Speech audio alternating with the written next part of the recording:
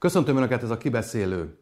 2023. február 24-e van, és éppen egy évvel ezelőtt indult a támadás Ukrajna ellen. Tálas Péterrel és Bendarzsevszky Antonnal próbáljuk meg összegezni, hogy mi is történt az elmúlt egy évben, hogyan változott meg a világunk. Köszönöm, hogy elfogadtátok a meghívást. Kezdjük talán azzal, hogy egy év alatt kiderült, hogy Oroszország mit is akar Ukrajnával? Azt gondolom, ugyanazt akarja. Gyakorlatilag azt szeretné, ha Ukrajna az ő érdekszférájába tartozna. Ha tetszik, ha keményebben kéne fogalmaznom, meg akarja szüntetni az ukrán nemzetállamot. És azt szeretné elérni, hogy Ukrajna gyakorlatilag egy ilyen orosz terület legyen, orosz érdekeket képviseljen, és gyakorlatilag legyen része annak a posztszovjet integrációnak, vagy a posztszovjet csapatnak, vagy annak a posztszovjet térségnek, amit ő, mármint Moszkva úgy gondol, hogy ural, és amit uralni szeretne, és ami révén egyébként, ahogy ezt szokták mondani Oroszországban, szeretne a többpólusú világrend egyik pólusa lenni. Ez egy természetes folyamat volt Oroszország részéről, mármint hogyha az orosz fejlődést nézzük, az Oroszország megerősödésével újra megkezdődött Oroszország expanziója is, az Oroszország expanziójában a birodalomépítés tartozik bele, és Ukrajna a birodalomépítésnek egy szükségszerű mozzanata lenne. Ugye Oroszország a 2010-es években indította az integrációs projektjeit, a Vámuniót, Egységes Gazdasági Tér, Eurázsiai Gazdasági Unió, és hát Putyin többször is felhívta a volt szovjet tagköztárságok figyelmét, hogy ő számukra nyitva van a lehetőség, hogy csatlakozzanak ebbe az integrációs szövetségbe, amely gazdaságilag az Európai Unió mintájára épülne, de egyébként pedig politikailag inkább egyfajta Szovjetunió jegyeit hordozná magában. Közös szupranacionális intézményekkel, politikai szervezetekkel, közös valutával, stb. Nos, Ukrajna nem akart csatlakozni ebbe az Oroszország által vezetett integrációs övezetbe, inkább ugye a nyugati integrációt választották, és mivel nem ment ugye gazdasági nyomás által, politikai nyomás által, Oroszország katonai eszközökhöz nyúlt, tehát ahogy Péter is mondta, ez egy folyamatnak a része, az orosz érdekszférának a visszarendezése, az orosz birodalmi és a szovjet koncepciók köré.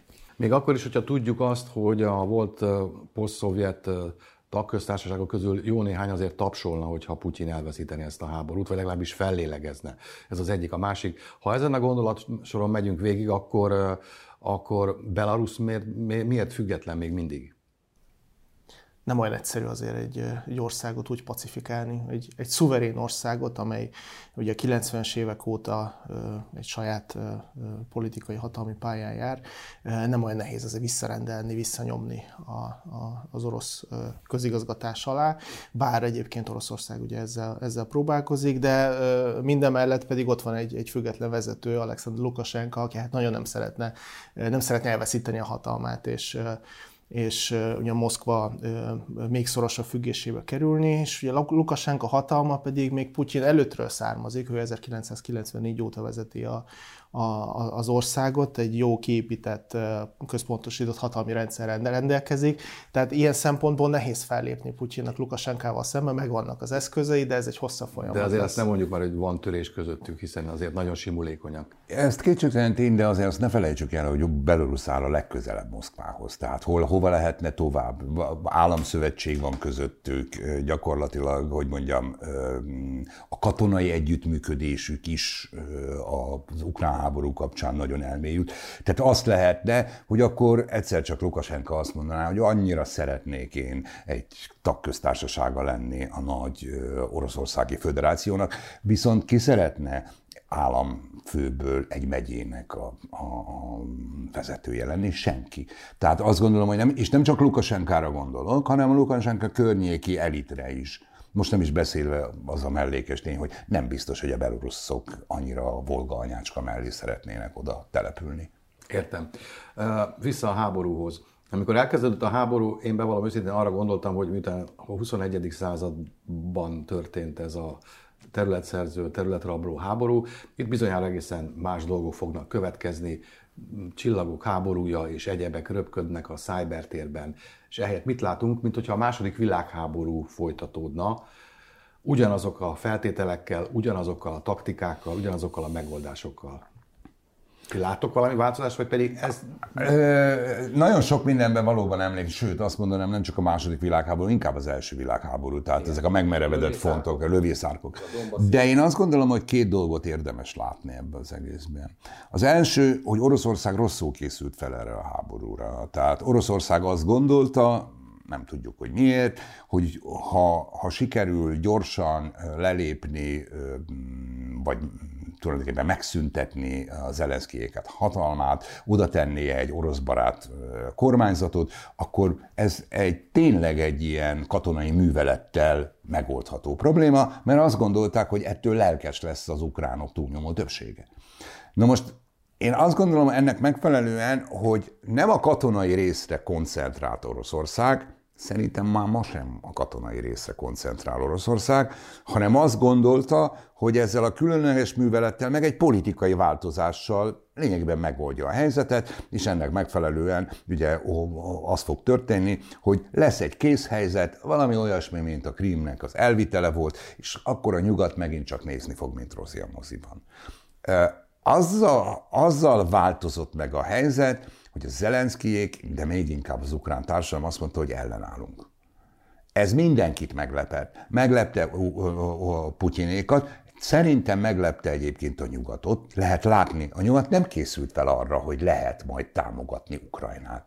Úgy jött, hogy hát ne felejtsük el, tehát azt mondta, 3 nap alatt, vagy 4 nap alatt elfoglaljuk Kijevet. Ilyeneket mondtak az orosz vezetők. És ehhez képest 1 éve zajlik, még azt a területet sem tudták elfoglalni egyébként, amit eredetileg kinéztek. A háború, voltak olyanok, akiket nem lepett meg a háború ténye, de az, hogy ekkora háború lesz, az szerintem mindenkit meglepett. Az én intézetem volt szerintem egyedüli itt Magyarországon a kutatóintézetek közül, aki úgy többször jelezte, hogy ilyen lesz. Nem én voltam a hős ebben a történetben, hanem sokkal inkább az Oroszország szakértőink.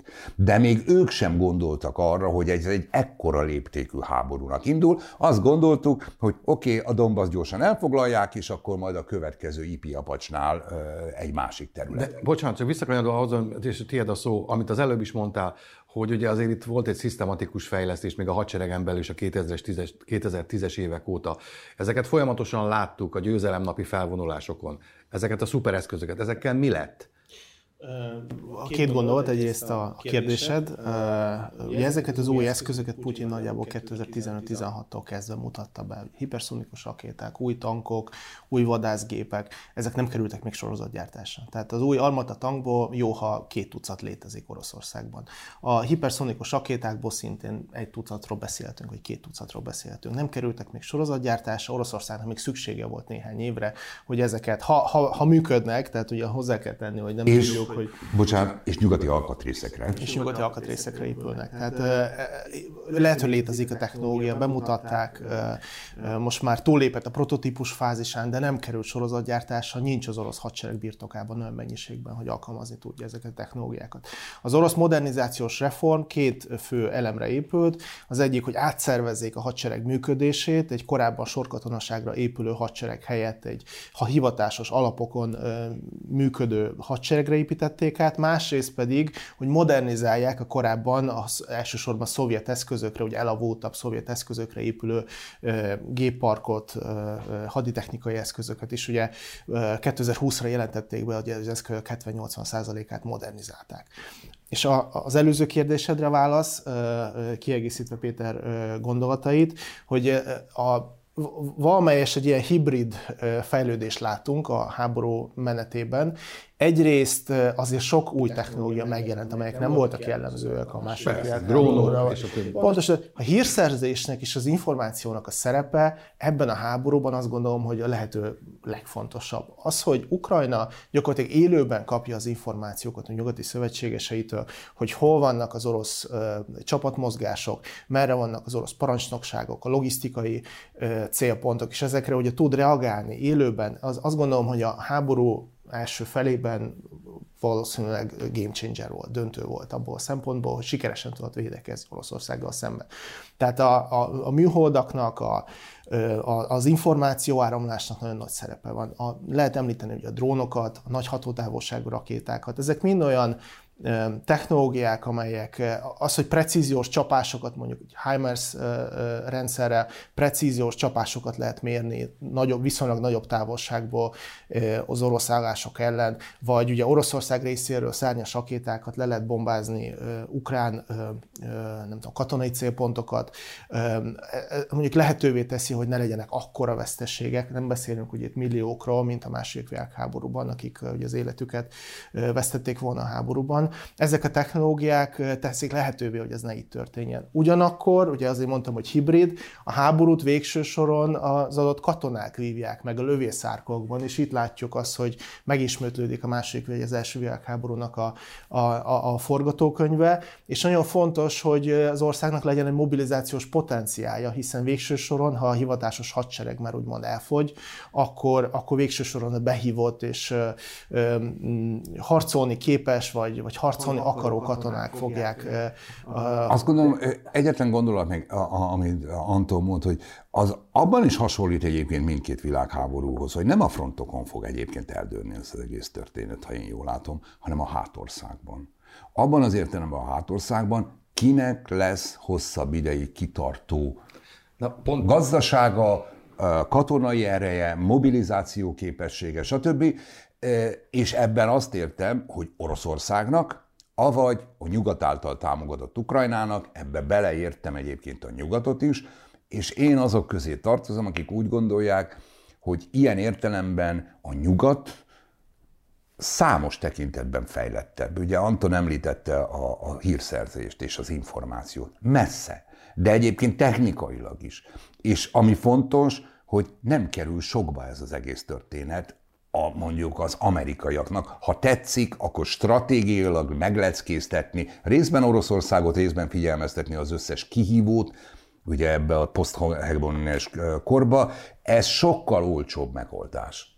Hát ez most rengeteg kérdést dobtál fel, vagy témát dobtál fel, Péter, kanyarodjunk akkor vissza az elejéhez. Tehát, hogy a tömegek, hátország.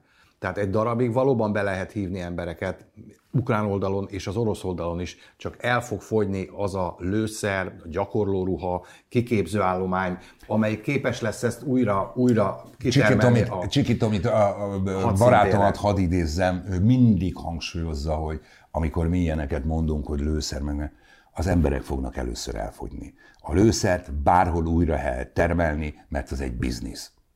Az emberek azok, akiket nem lehet újra termelni olyan gyorsan. Az emberek hogy azok... harcképesek legyenek? Hát részben, hogy legyenek, és részben, hogy harcképesek legyenek. Ugye ez a kettő nagyon erős... Emberanyagban, Oroszországban szerintem ilyen gondok nem lehetnek. Igen, de ez azt jelenteni egyébként, hogy Oroszország abban az esetben fog nagyot változni, ha Oroszország ugyanaz úgy dönt, ahogy egyébként február 25-én vagy 24-én Ukrajna, nevezetesen bevezeti a hadi állapotot. Az egy teljesen más történet lesz, ha ezt bevezetik, de annak nagyon nagy kockázata van. Nagyon nagy belpolitikai... Nem csak belpolitikai, gazdasági, egy csomó, tehát át kell állni.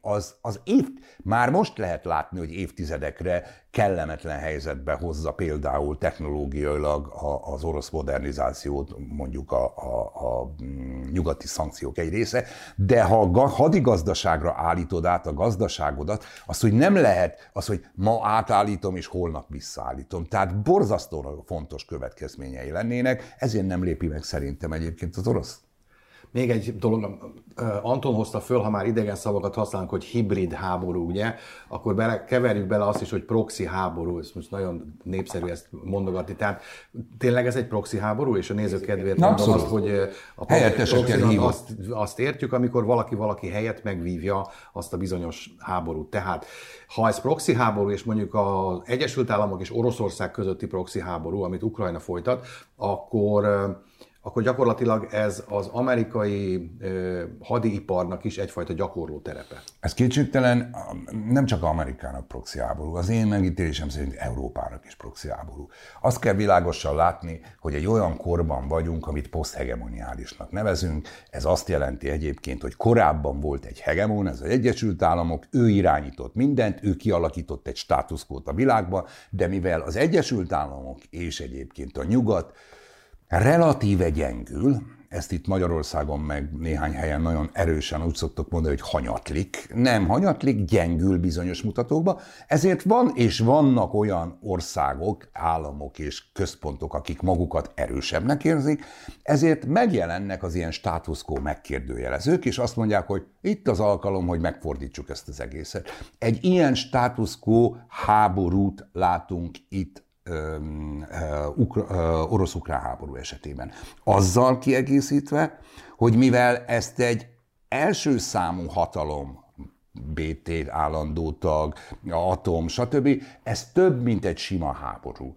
Ez szerintem egy világrend konfliktus, és ezért nagyon fontos az Egyesült Államoknak. Ha meg tudom leckéztetni Oroszországot, ha meg tudom gyengíteni annyira, hogy ne legyen szándéka és ne legyen képessége háborút indítani, akkor az összes többi kihívó, beleértve Kínát és beleértve a regionális kihívókat is végig gondolja ezt az egész történetet. Ezért nem fogja hagyni egyébként a nyugat Ukrajnát és az Egyesült Államok Ukrajnát, hiszen arról van szó, hogy Péter is említette, a második világháború után kialakult világrendnek alapjainak a megkérdőjelezése zajlik, és itt két rétegben, két téren is lehet beszélni. Egyrészt arról, hogy Oroszország ugye mivel próbálkozik, az orosz birodalomnak a feltámasztásával, az orosz birodalmi térnek a feltámasztásával, és hogyha sikerül nekik elérni a célokat Ukrajnában, ez ugye jelzés lesz a többi szövetséges felé, és Közép-Ázsiában, Kaukázuson, Belarus felé, hogy innentől kezdve a mozgástér szűköl, innentől kezdve az integráció mélyülni fog, ti az én érdekszférámban lesztek, és ez ugye kihívása az Egyesült Államok világrendjével szemben. Kihívás egyébként Európának is, hiszen itt hirtelen egy 300 milliós tömb jön létre, egy új blokk Európa peremén. A másik réteg pedig ugye az Ázsia-Kína szembenállás a nyugattal. Ugye az Egyesült Államok számára nem Oroszország a hosszú távú kihívó, hanem Kína. Én azt gondolom, hogy azért ilyen szempontból kellemetlen az a háború, mert erőforrásokat, nem olyan lényeges, de erőforrásokat kell átcsoportosítaniuk a Oroszországgal szembeni fellépése, miközben ugye ezekre az erőforrásokra Kínával szemben lenne szükség. És Kína is ugyanúgy figyel, tehát hogyha Oroszország sikerrel jár Ukrajnában, akkor az egy jelzés lesz Kína felé is, hogy itt meg lehet tenni dolgokat, hiszen az amerikai hatalom meggyengült, az európai hatalom meggyengült, és a világrendszer repedezik, tehát most már nem beszélhetünk unipoláris világrendről, hanem egyértelműen egy ilyen többpólusú rendről beszélhetünk, tehát most lehetőség van elérni azokat a célokat, amelyeket Kína egyébként minden bizonnyal maga előtt görget, vagy tervez ilyen dolgokat. Egyetlen gondolat még, amit Anton mond, amikor Európa ebben a játékban csak akkor tud belépni a világrend szempontjából, ha nem érdekszféra, hanem befolyási övezetről van szó. Az érdekszféra az alapvetően azt jelenti, hogy visszakerül a háború a nagyhatalmi érdekszféra érdekérvényesítésbe, és gyakorlatilag mások helyett, a nagyhatalmak fogják eldönteni azt, hogy kinek mi dukál. Ebben az esetben megnövekszik a katonai erőnek a szerepe. Az Európai Uniónak nincs katonai ereje. Ez azt fogja jelenteni, hogy az Európai Uniónak nem lesz érdekszférája. Nem tudom, értettem. Világos, természetesen, de... Ezért azt gondolom, hogy elementáris érdeke az Európai Uniónak, hogy stratégiailag valamilyen módon vereséget szenvedjen Oroszország. Tehát nem megszüntetni, meg nem megalázni, egész egyszerűen azt akarja elérni szerintem a nyugat egy része, hogy Oroszország ne akarjon további ilyen háborúkat indítani, és más se akarja visszahozni az érdekszféra politikát. Én úgy gondolom, hogy nem csak stratégiai érdeke Európának az, hogy meggyöngüljön Oroszország, hiszen Európa harcol idézőjelben az oroszokkal, nem az amerikaiak harcolnak, áttételesen az amerikaiak, de az amerikaiak, hogyha valami fordulat történne, és nekik máshol kellene helytállniuk, akkor nem biztos, hogy olyan erős támogatást kapnánk. Tehát mi Európában itt nekünk kell fölvenni valamilyen szinten az oroszokkal a konfrontációt. Elsődlegesen mi vagyunk az első ütköző szféra, Oroszország, Ukrajna, és utána Európán keresztül. Tehát bármikor csaphat a háború, szerencsére nem csapott át, de akkor viszont helyet kell állni. Az egy más kérdés, hogy amíg a NATO működik, addig számíthatunk arra, hogy az Egyesült Államok és a NATO szövetségesek valamilyen formában beszállnak, de ez ne történjen meg. Szerintem nagyon fontos itt, amit Péter mondott is kapcsolódva a te gondolataidhoz, az érdekszféra politika. Itt a tét nem csak az, hogy Oroszország megszerzi-e Ukrajnát és a volt poszt-szovjet tér feletti uralmat, hanem arról van szó, hogy Oroszország megpróbálja ezt az érdekszféra politikát visszahozni az európai politikába, ami korábban, ugye 90-es évek óta inkább egy ilyen határok nélküli, átjárható világról álmodott, ahol szabadon lehet kereskedni, szabadon lehet fejlődni, katonaság helyett, így van, és Oroszország ugye meg lehet figyelni a 2021-ben, amikor ugye megint az orosz csapatok kimentek, felsorakoztak Ukrajna határainál, próbáltak egyezkedni ugye Oroszországgal, és ők ugye 2021. december 15-16-án egy ilyen dokumentumot nyújtottak át a nyugatnak, Washingtonban, hogy ezek lennének a Oroszország pontjai, és itt felhívnám azért a nézők figyelmét, hogy a pontok között szerepelt, hogy a NATO az 1997-es határok mögé kell, hogy visszavonuljon. Ez azt jelenti, hogy a teljes közép-európai térség az gyakorlatilag senki földje kell, hogy legyen a nyugat, a NATO és Oroszország között. Tehát ez az érdekszféra politika, mert kialakulna az orosz elképzelés szerint egy Ukrajnát, Belarus és a többi posztszovjet államot magába foglaló tér, ez lenne az új Oroszország, az új Eurázsiai Unió, lenne a nyugat, és a kettő között helyezkednénk el mi, Közép-Európa, Lengyelország, nem tudom, Csehország, Szlovákia, balti államok. Ez Oroszország terve, és azt gondolom, hogy ezeket a terveket minél erőteljesebben vissza kell nyomni, mert ez stratégiai érdekű. Miért akkor hiba volt a két lépcsős NATO bővítés? Nem gondolom, hogy hiba volt a NATO bővítés. Ugye én hadd térjek vissza még egy pillanatra az érdekszféra, illetve a befolyási övezet. De aztán megyünk tovább, mert abszolút. Van még rengeteg. Ugye van egy nagyon erős kérdés, már nagyon régóta, 14 óta én látom, hogy gyenge Oroszország, vagy erős Oroszország. És a szakértők egy része azt mondja, hogy a 21. században, ahogy egyébként Anton is említette, nem a katonai erővel érvényesítettük az érdekeinket, hanem gazdasági, pénzügyi, diplomáciai, soft power, tehát hogy mennyire vagyunk. A liberális demokráciák között nem divat a háború.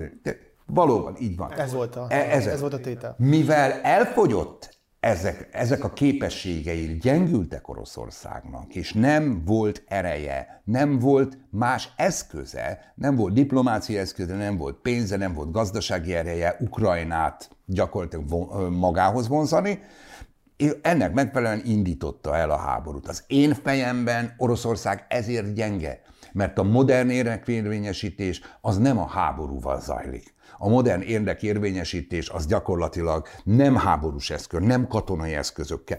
Senki egy büdös szót nem szólt volna akkor, ha Putyin oda megy Zelenszkijhez és megkérdezi így egyszerűen őket, hogy mennyibe kerültök, hogy 10 évig szeressetek minket. És akkor azt mondta volna Zelenszkij, hogy 60 milliárd, vagy 120 milliárd, és azt mondta, megvan. De ugye ez történt 2013-ban. Ezt próbálták meg egyébként 2013-ban, a Janukovics, csak nem kellett. Ugye felhozzák Viktor Nulandot, aki ugye említett, 5 milliárd dollárt, vagy 3 vagy 5 milliárd dollárt költöttek az ukrán ellenzékre, de hát ugye az történt 2013 novemberében, hogy Vladimir Putyin találkozott Viktor Janukovics-sal, és 15 milliárd dolláros csomagot ajánlott neki, miután Janukovics azt mondta, hogy akkor nem írjuk alá az európai társulási megállapodást. Ugye pontosan ez történt, amit Péter elmondott, gyakorlatilag Oroszország megpróbálta megvenni Ukrajnát, ez nem sikerült. És még egy gondolat, amit Péter is csatlakozva Péter gondolatmenetéhez, hogy a Közép-Ázsia ugyanezt történik. Oroszország nem képes érvényesíteni a hatalmát Közép-Ázsiában. A közép-ázsiai országok számára most már Kína az első számú partner gazdaságilag. Csak hát Kínával szemben valószínűleg Oroszország nem fog fellépni, hiszen egyrészt az egyetlen szövetségese, vagy szövetséges jellegű állam, amely marad számára, és sokkal nagyobb falat, mint amit Putyin ugye Ukrajnában gondolt, mert azt gondolta, hogy a nyugat nem fog beavatkozni Ukrajnában. Tehát Közép-Ázsiából ugyanezt történik, az orosz hatalmi szférának a visszaszorulása. Ezért is fontos, hogy mi lesz Ukrajnában, mert ez a Közép-Ázsia számára is tanulságokkal fog szolgálni. Tudom, hogy nem vagytok kremlinológusok, de kíváncsi lennék a véleményetekre, hogy a háború kapcsán ki hozta a döntéseket? Súgnak Putyinnak vannak vad elképzelései. Változott ez a fajta belső irányítás valamiképpen az elmúlt egy év alatt? Én csak azt tudom mondani, amit az én orosz szakértőim mondanak, ők teljesen racionális döntéseket feltételeznek Putyintól. A kérdés az, hogy milyen információ alapján. A legnagyobb probléma nem a döntéshozás.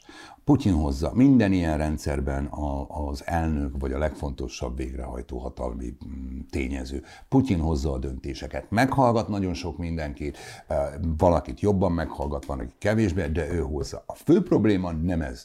A fő probléma alapvetően az, hogy rossz információk alapján döntött szerintem Putyin. Lehet látni egyébként, hogy nem fogták vissza. Ha nagyon egyszerűen kell elmagyarázni, akkor azt lehet mondani, hogy például azt, hogy Kijevet megtámadják, azt valószínűleg a katonák azt mondták, hogy ezt ne csináljátok, hiszen a katonák pontosan tudtak, hogy egy ekkora állam, vagy ekkora, várost utoljára a II. Világháborúval foglalt el az orosz hadsereg, vagy a szovjet hadsereg, ez Berlin volt, és ezt utána senki nem tudta megcsinálni. Így van, több millió, akkor 2 milliós volt szerintem valahogy. Tehát a déli részt, az például egyértelműen lehet látni, hogy azt a katonák megtervezték, stb. Ezeket a dolgokat, amiről én beszéltem, hogy itt politikai ügyekkel kell megoldani ezt a háborút, ez gyakorlatilag szerintem a Putyinék gondolták ki, és nem volt olyan ember a stratégák és a katonák között, aki azt mondta volna, ne elnök úr, ezt ne csinálja. Hasonlóképpen egyébként ugye van egy nagyon erős hite Oroszországnak azzal kapcsolatban, hogy nem baj, most akkor el fog húzódni néhány évig, vagy 1 vagy 2 évig, és majd úgyis belefáradnak a nyugatiak, és a nyugatiak majd egyszer csak azt fogják mondani, hogy továbbiakban nem támogatjuk Ukrajnát, és mi akkor szépen bevonulunk majd Kijevbe, és a többi. De hát ugye az az érdek, amiről itt beszéltünk, az diktálja a nyugatnak, különösen az Egyesült Államoknak és az Egyesült Államok szövetségeseinek, akik közül Európában azok a legfontosabbak, akik egzisztenciális fenyegetésnek érzik.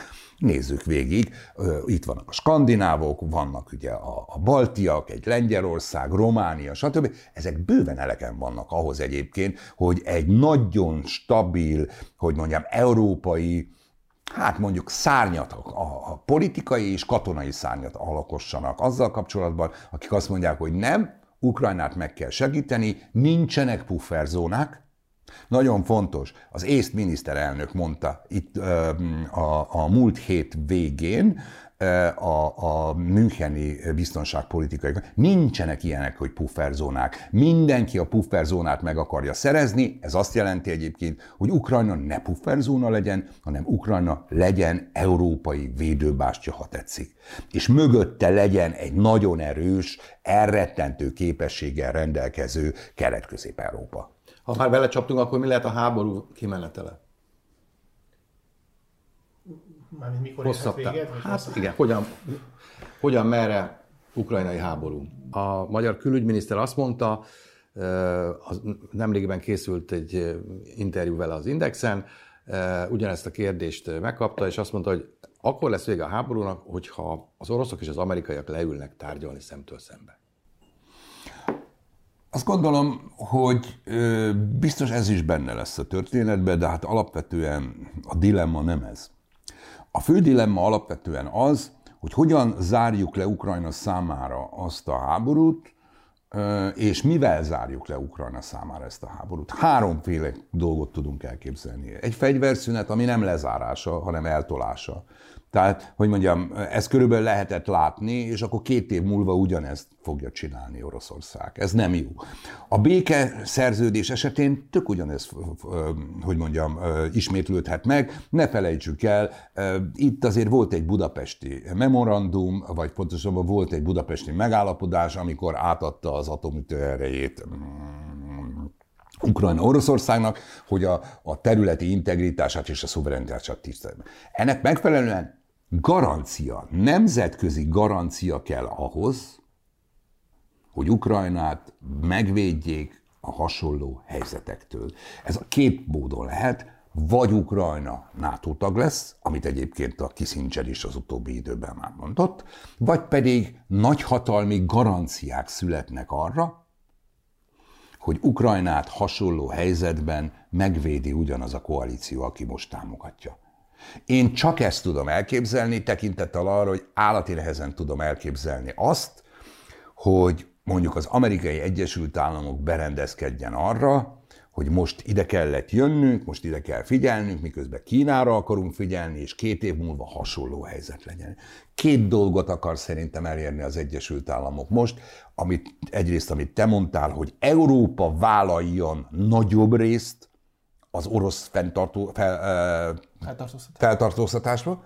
2, hogy ne kelljen az Egyesült Államoknak mindig azzal foglalkoznia, aki számára egyébként Kína jelenti a nagy kihívást, hogy Európában mi a túró történik. Ennek megfelelően ennek 2 eleme van, megerősíteni a transatlanti kapcsolatokat és azokra építeni, akik most Európát tulajdonképpen fel akarják fegyverezni.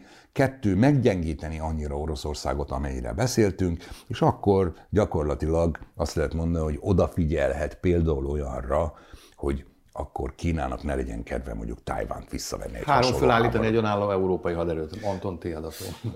Ugye Péter most inkább a nyugati oldalt, meg az ukrán oldalt mondta el, hogy mi Ukrajna érdeke és hogyan tudna belemenni egy hosszú távú lezárásba, de ugye az orosz oldalon pedig a kilépési pont az, ami hiányzik. Tehát nem látom azt a jelenlegi helyzetben, hogy a jelenlegi orosz rendszer számára, a politikai vezetés számára mi lenne az a pont, amiből hajlandóak engedni, tehát belemenni egy olyan megegyezésbe, ami nem rengeti meg az orosz politikai rendszert, ami nem fogja ugye Putyin hatalmát kikészíteni, vagy alásni.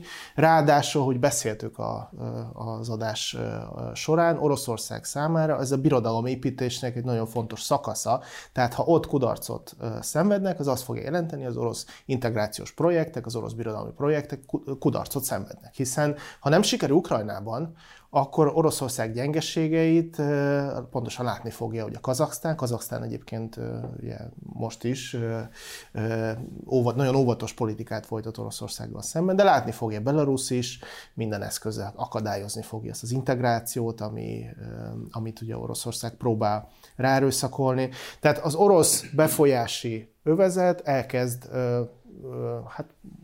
repedezni, mondjuk. Most is repedezik, de még erőteljesebb lesz ennek az összeomlása, és a térségnek a meghatározó szereplői, vagy a térség szereplői más partnerek után néznek. A kaukázisi országok Törökország felé integrálódnak, Közép-Ázsia Kína felé integrálódik. Hát Oroszország számára ez egy nagyon veszélyes helyzet.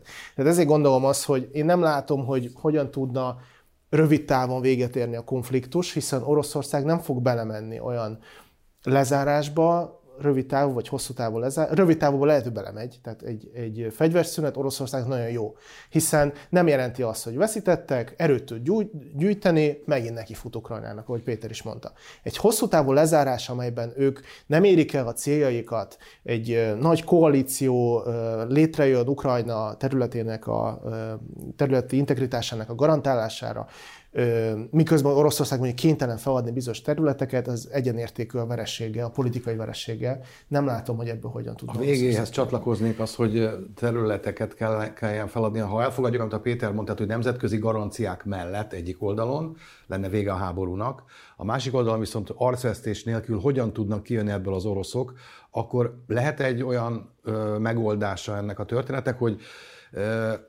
idézőjelben rábeszélik a Zelenszkijt, adjon át területeket, tehát az elfoglalt Donbassi részeket, a Donetszk-medencét, amiért a harcok igazán indultak, a 4-ből mondjuk 2 népköztársaságot, a Krímet tartsák meg, és innentől kezdve akkor fejezzük be a háborút. Mit oldana meg? Tehát nem látom az, a megoldási...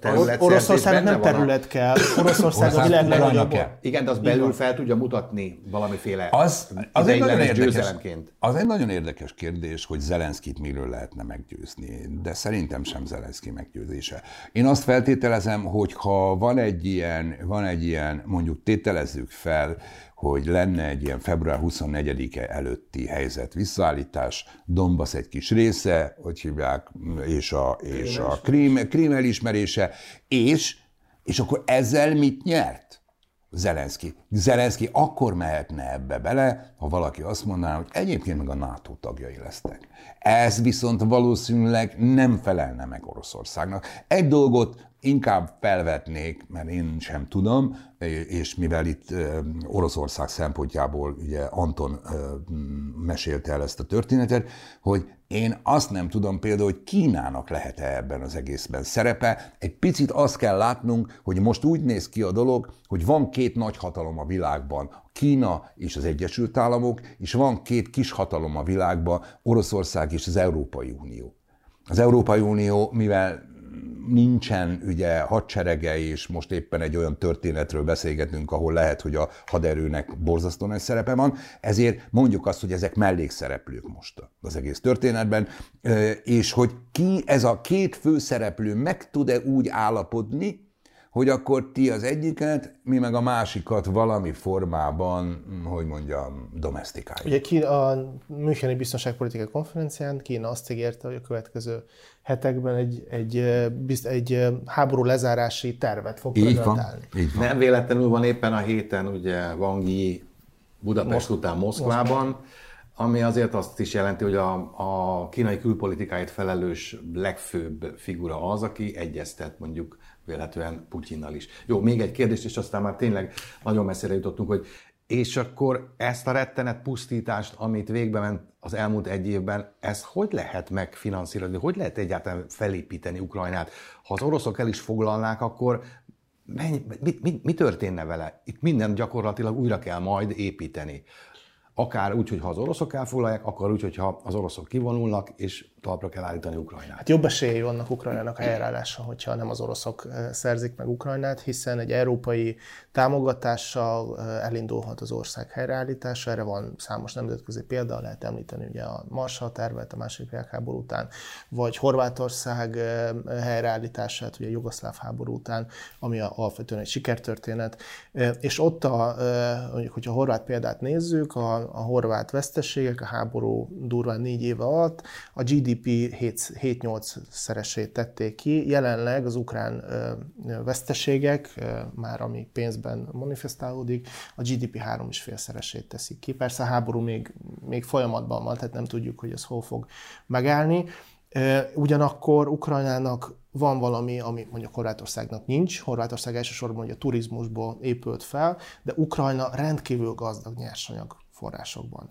Nagyon vonzó falat, úgymond a befektetők számára, tehát hogyha van egy hosszú távú perspektíva az ország számára, a nyugati érdekszféra részeként egy nyugati integráció, egy hosszú távú gazdasági fejlődés lehetősége, akkor a befektetések, a nyugati vállalatok azt gondolom, hogy részt tudnak venni Ukrajna helyreállításában, és hogyha nem tudjuk, hogyan fog lezárulni a konfliktus, de jó eséllyel lezárulhat úgy, hogy Oroszország kénytelen lesz azért finanszírozni valamennyit a Ukrajna helyreállításából. Azt akartam mondani, hogy direkt finanszírozna, vagy pedig a befagyasztott orosz külföldi javak Én szinte kizártnak tartom, hogy direktbe. Viszont tekintettel arra, hogy van elég jelentős összeg azzal kapcsolatban, ami a szankciókat illeti, tehát a szankcionát, azokból lehet ezt az egész történetet csinálni. Én is azt gondolom, hogy lesz egy verseny, ha sikerül lezárni ezt a háborút, lesz egy verseny a 2 fél között, a nyugat, illetve Oroszország között, hogy ki tud élhetőbb történetet mutatni a saját területén. És ebben egész biztos, hogy Oroszország sokkal rosszabbul áll most is, és sokkal rosszabbul fog állni. Ezért attól félek egyébként, hogy gyakorlatilag, hogy mondjam, azért lesz szükség azokra a garanciákra, mert azt is látni kell, hogy Oroszországnak nem érdeke az, hogy Ukrajna egy élhető ország legyen. Ha ez lenne az érdeke, akkor nem bombázná például most a különböző infrastruktúrát. Tehát gyakorlatilag, ha azt nézzük, akkor egy élhetetlen országot akar. Azt móresre akarja tanítani Oroszország az ukrán társadalmat. A másik oldalról viszont én is azt gondolom, hogy az ukrán újjáépítés egy biznisz. Európának, ahova nagyon sok ukrán menekült most, külön érdeke egyébként az, hogy az ukránok egy része az visszamenjen, mert egyébként nekünk kell eltartani őket. Tehát azt gondolom, hogy lesz hajlandóság az ukrán újraépítésre, még akkor is, ha egyébként évtizedekig el fog ezt tartani. Bendarzsevszky Anton, Tálas Péter, köszönöm szépen. Önöknek pedig köszönöm, hogy velünk tartottak, a kibeszélőt látták, viszontlátásra.